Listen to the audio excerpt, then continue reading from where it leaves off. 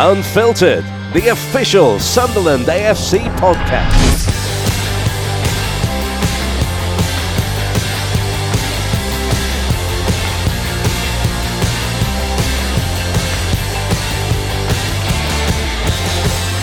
Hello everyone and welcome to another edition of SAFC Unfiltered. I'm up at the Academy of Light. It's a very grey overcast day, very blustery as it often is up here at the Academy of Light. We're going to be speaking to Sporting Director Christian Speakman this afternoon about the transfer window. Danny's not with me this afternoon, he's away on family business, but we will be back together on SAFC Live at the weekend. Go to safc.com for full streaming details on that one. Yeah, we'll get into all the new signings, find out a bit about them and talk about the players which have also exited the club this last week or so. All right then, let's go inside the Academy of Light. Welcome once again to SAFC Unfiltered, Sporting Director Christian Speakman. Christian, how are you first of all?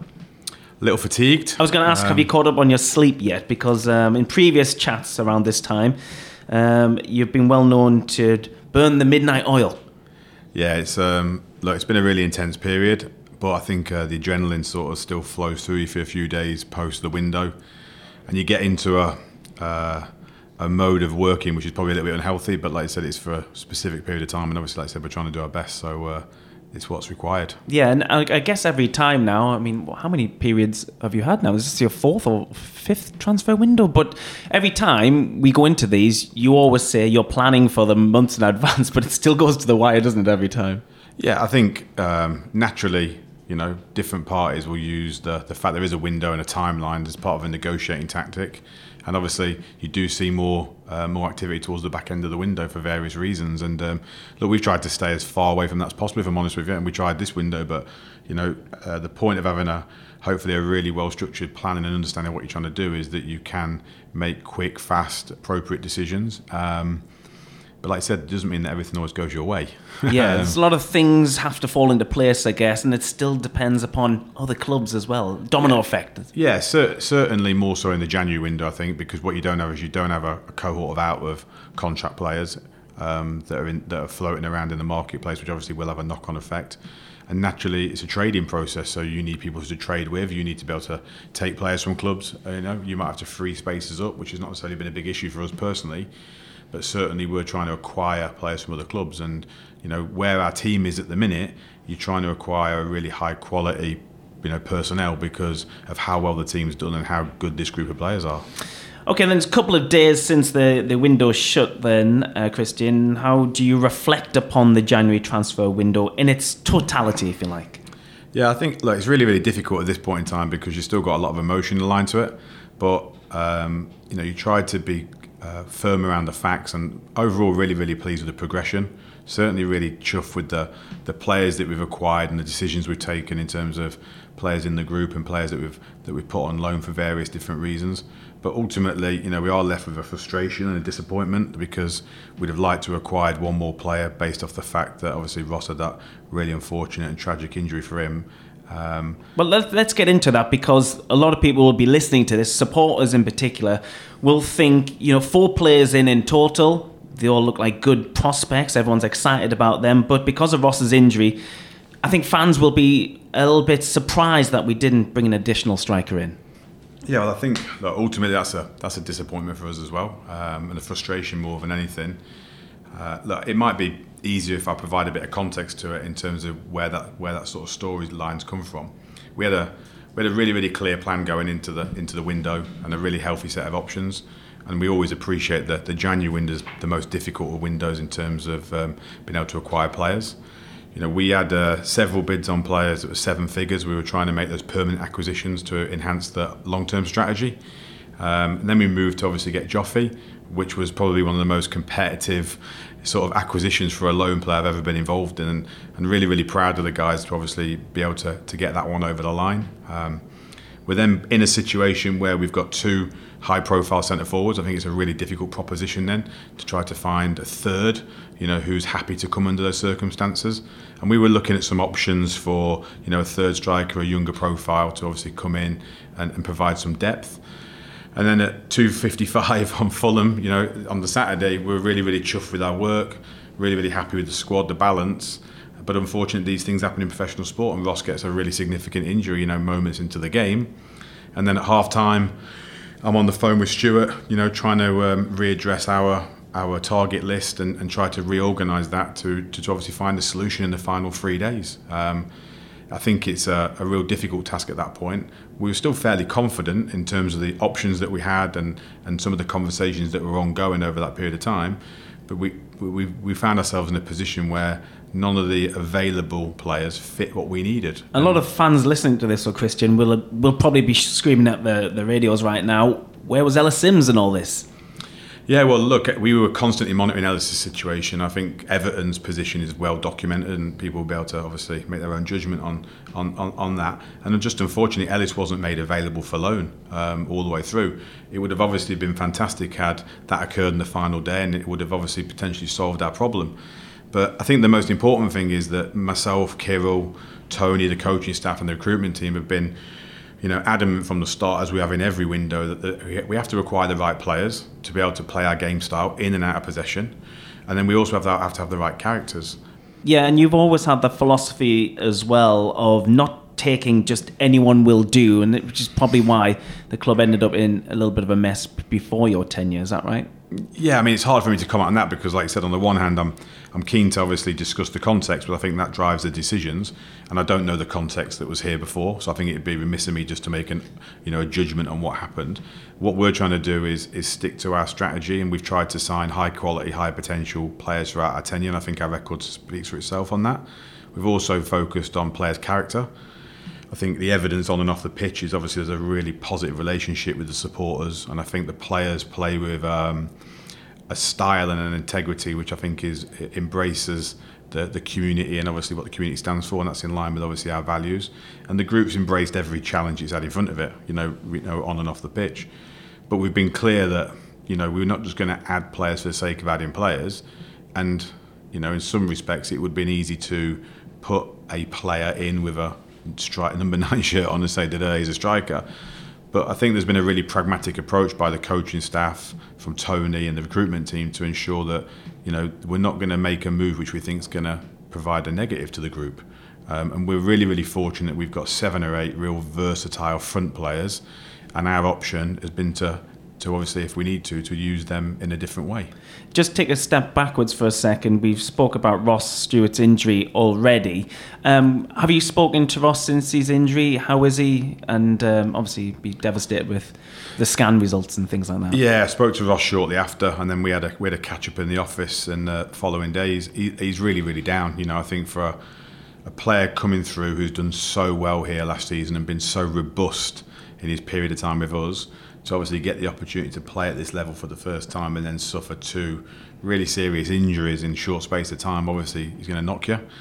We've got a really, really, I would like to think a well-structured care package around him, both with the injury and the psychological element, and we've got to get him back up and running as quick as possible because he's a really valuable member of our team.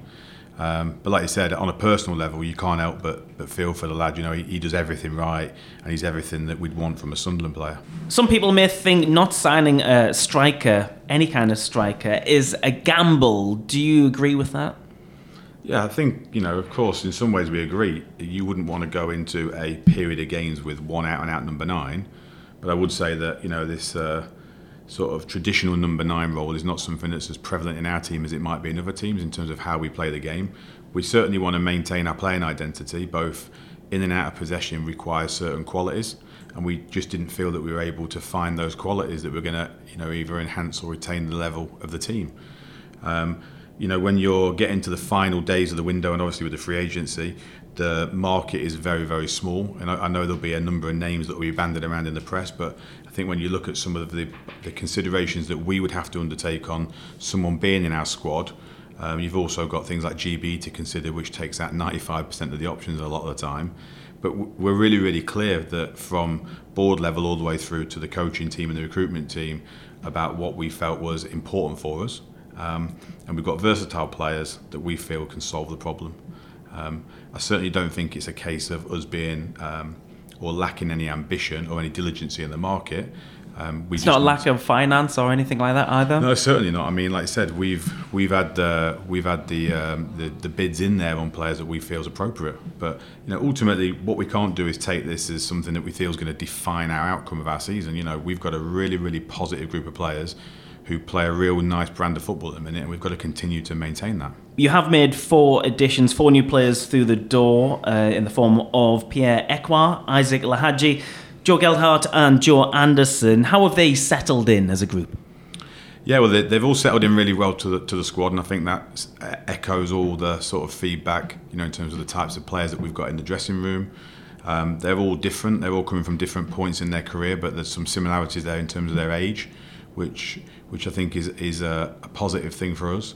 They've settled in really, really well. Obviously, what they've got to do is get involved in the matchday group. They've got to get to grips with how we're playing and what we require out of them to play for Sunderland. And we're really, really excited about those acquisitions. The one that the fans will know most will be Joe Geldhart, and you touched upon maybe the bidding war you were involved with to get Joe over the line at Sunderland. Tell us about Joe and tell us about the battle you had to get him. Yeah, well, I think, look, when you're chatting through different players and different options with such a wide variety of people that we do as part of our process, you don't really get those occasions where every single person's going, we have to get this player. And with Joe, that was certainly the case because we just understood that he was going to be, we feel he's such a good connection with obviously how we want to play. Naturally, players of that talent are going to be well coveted. And I was really, really proud of the work the guys have done to convince him that this was the right place to come. Interestingly, I think that's where our supporter base comes in. I think when you've got the opportunity to come and play in front of such a vibrant fan base, home and away, that's certainly a factor that attracts players. And like I said, it's really, really competitive and really interesting process. But again, like I said, proud he's decided to come. He's a clever player who's a real threat in the final third, both in front of a back four or behind a back four with his sort of pace. So we're really, really confident he can have a positive impact on our season.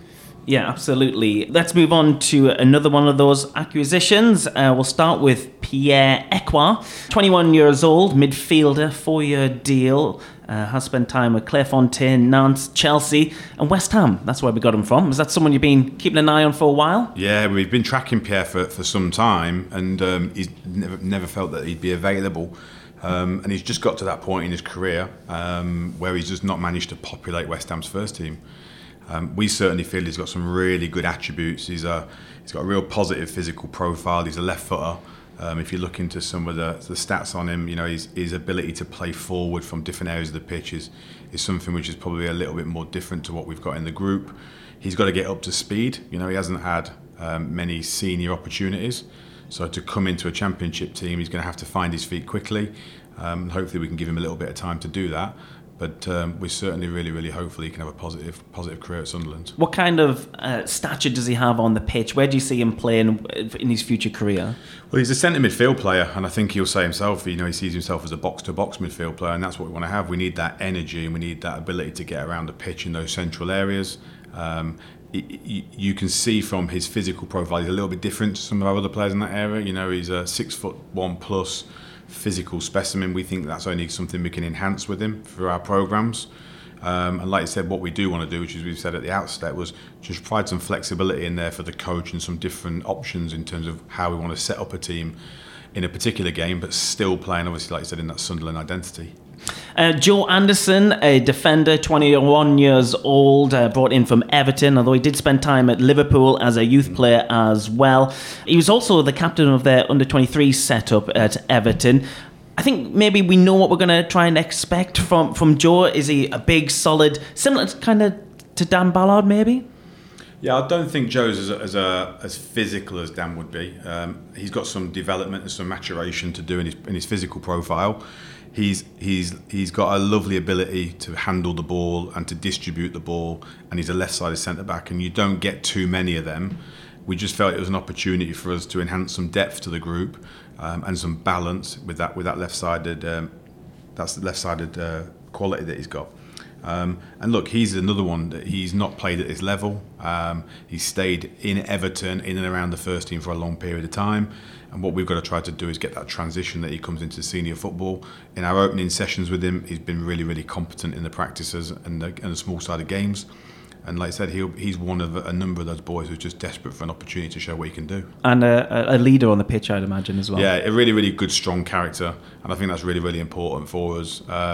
This group of players, that's maybe the younger group of players, they're the ones that are going to carry us through over the next few years. So we need to make sure that they understand what's important off the pitch, and they can learn off those senior players. And he's someone who's desperate to learn and be a sponge and like I said, get involved at this level. Someone I'm quite excited about seeing is Isaac Lahaji. I've got to admit, I didn't know anything about him until he was rumoured to be joining the club, and then he did. Since research, I found out he's actually played quite a lot of senior football, including Champions League football as well. He's only 20 years old and comes highly rated from League One as well. Tell us about Isaac.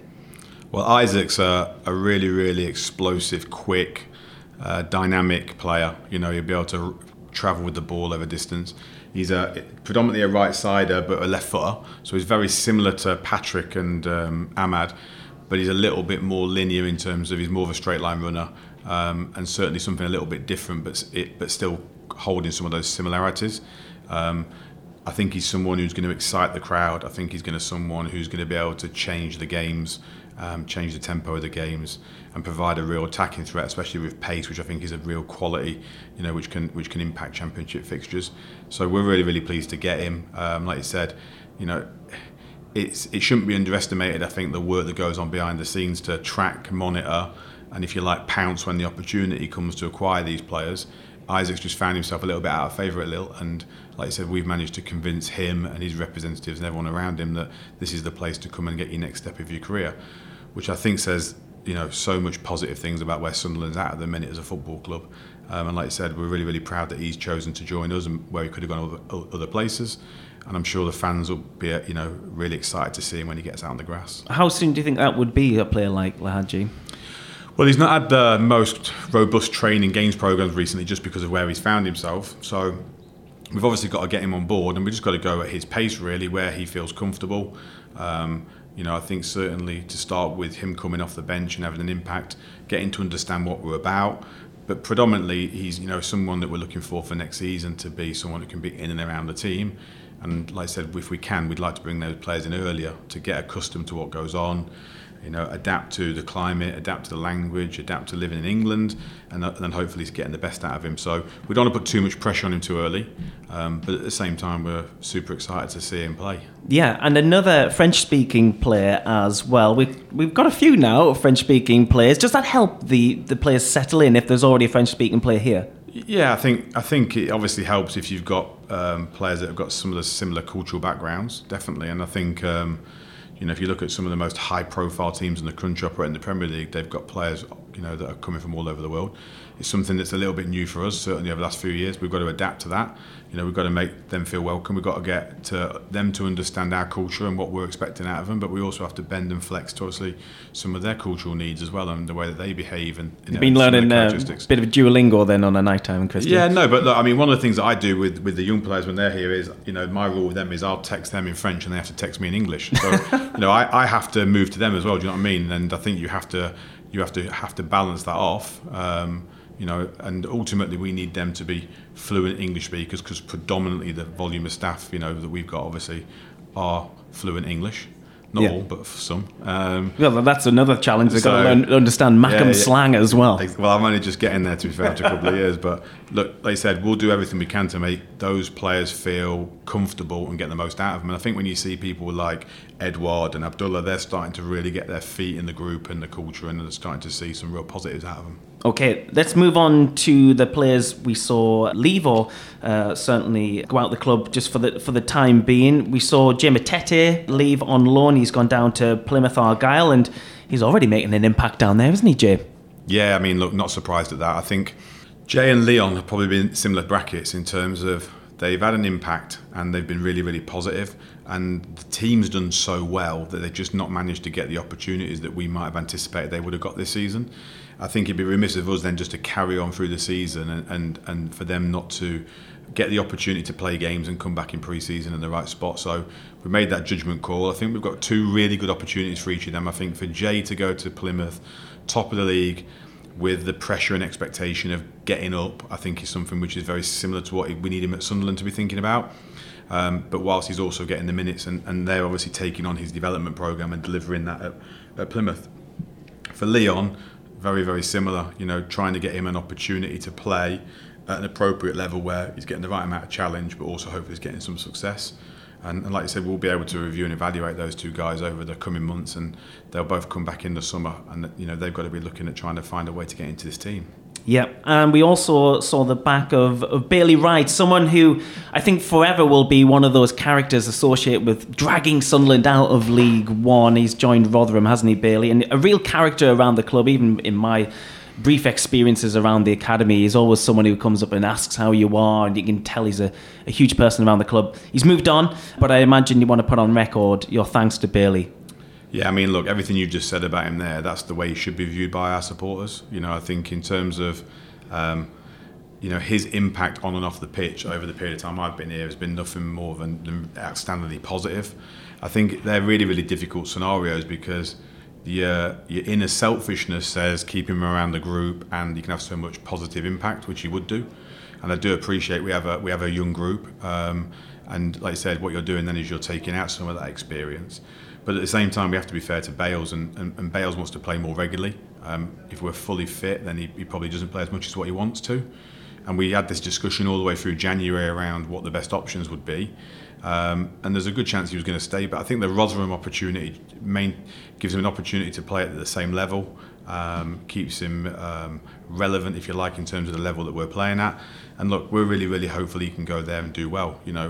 It's a really, really easy one for us when their coach phones us and wants to have a conversation about what type of person he is. I mean, he probably thought I was over-egging it a little bit, but that is Bales. You know what I mean? He is the consummate professional on and off the pitch. We're really, really proud he's a Sunderland player. He'll come back in the summer and we'll have to review where he's at. Yeah, he just went to the World Cup as well. It's a proud moment for everyone associated with the football club, that the likes of him and Jefferson Bennett as well represented their countries well. Yeah.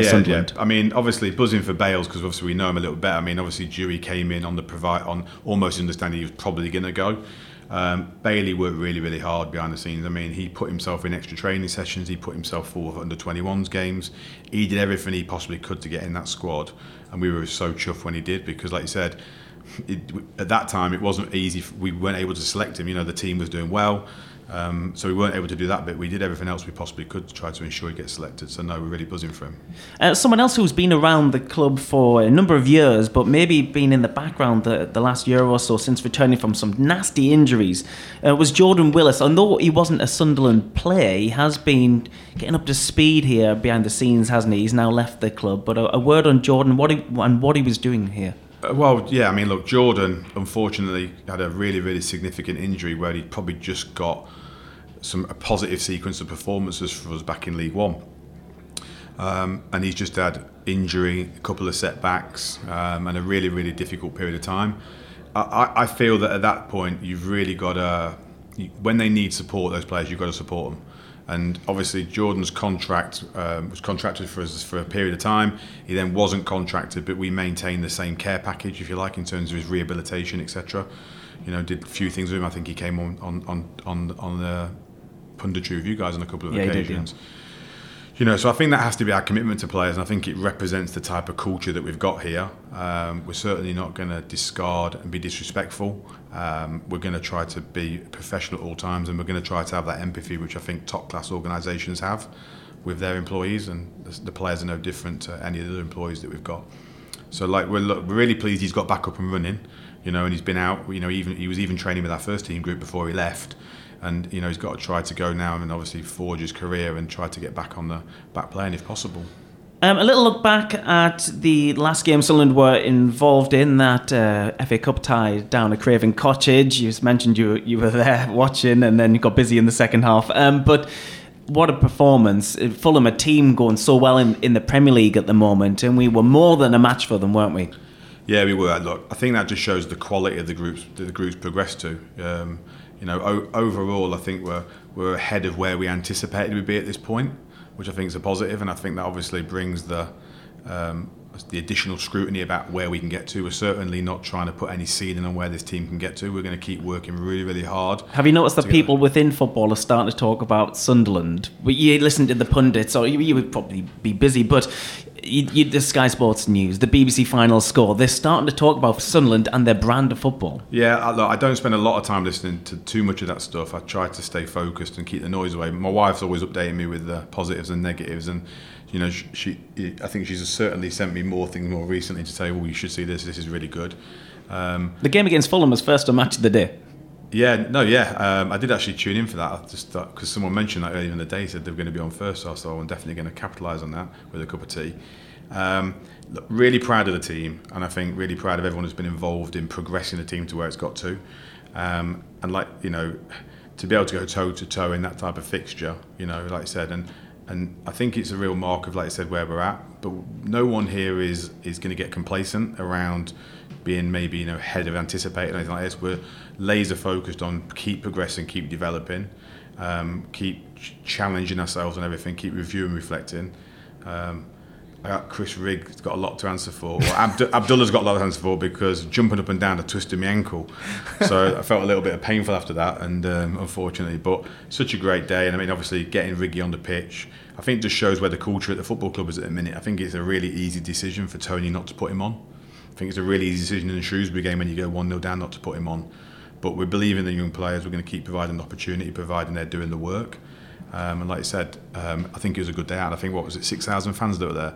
That was just incredible. Yeah. I think it's like I said, when the place is bouncing either at SOL or at away games, it's an incredible place. And I think that, just like I said to you before with the Joe scenario, helps you attract people because players want to come and perform in front of big crowds. They want to show their talent off. And Tony Mowbray has got a track record as well of giving people a pathway to the first team. You mentioned he's not scared of putting Chris Rigg on, and he'll continue to do that with young players. Yeah, Tony's really well aligned to what we're trying to do, and that's obviously part of our recruitment process when we invited Tony to take the job. He sees it very similar to how we see it. Look, does Tony want 3 centre forwards to pick from? Of course he does. Do we want 3 centre forwards, 4 centre forwards at the highest quality? Well, of course you do if you can manage them appropriately.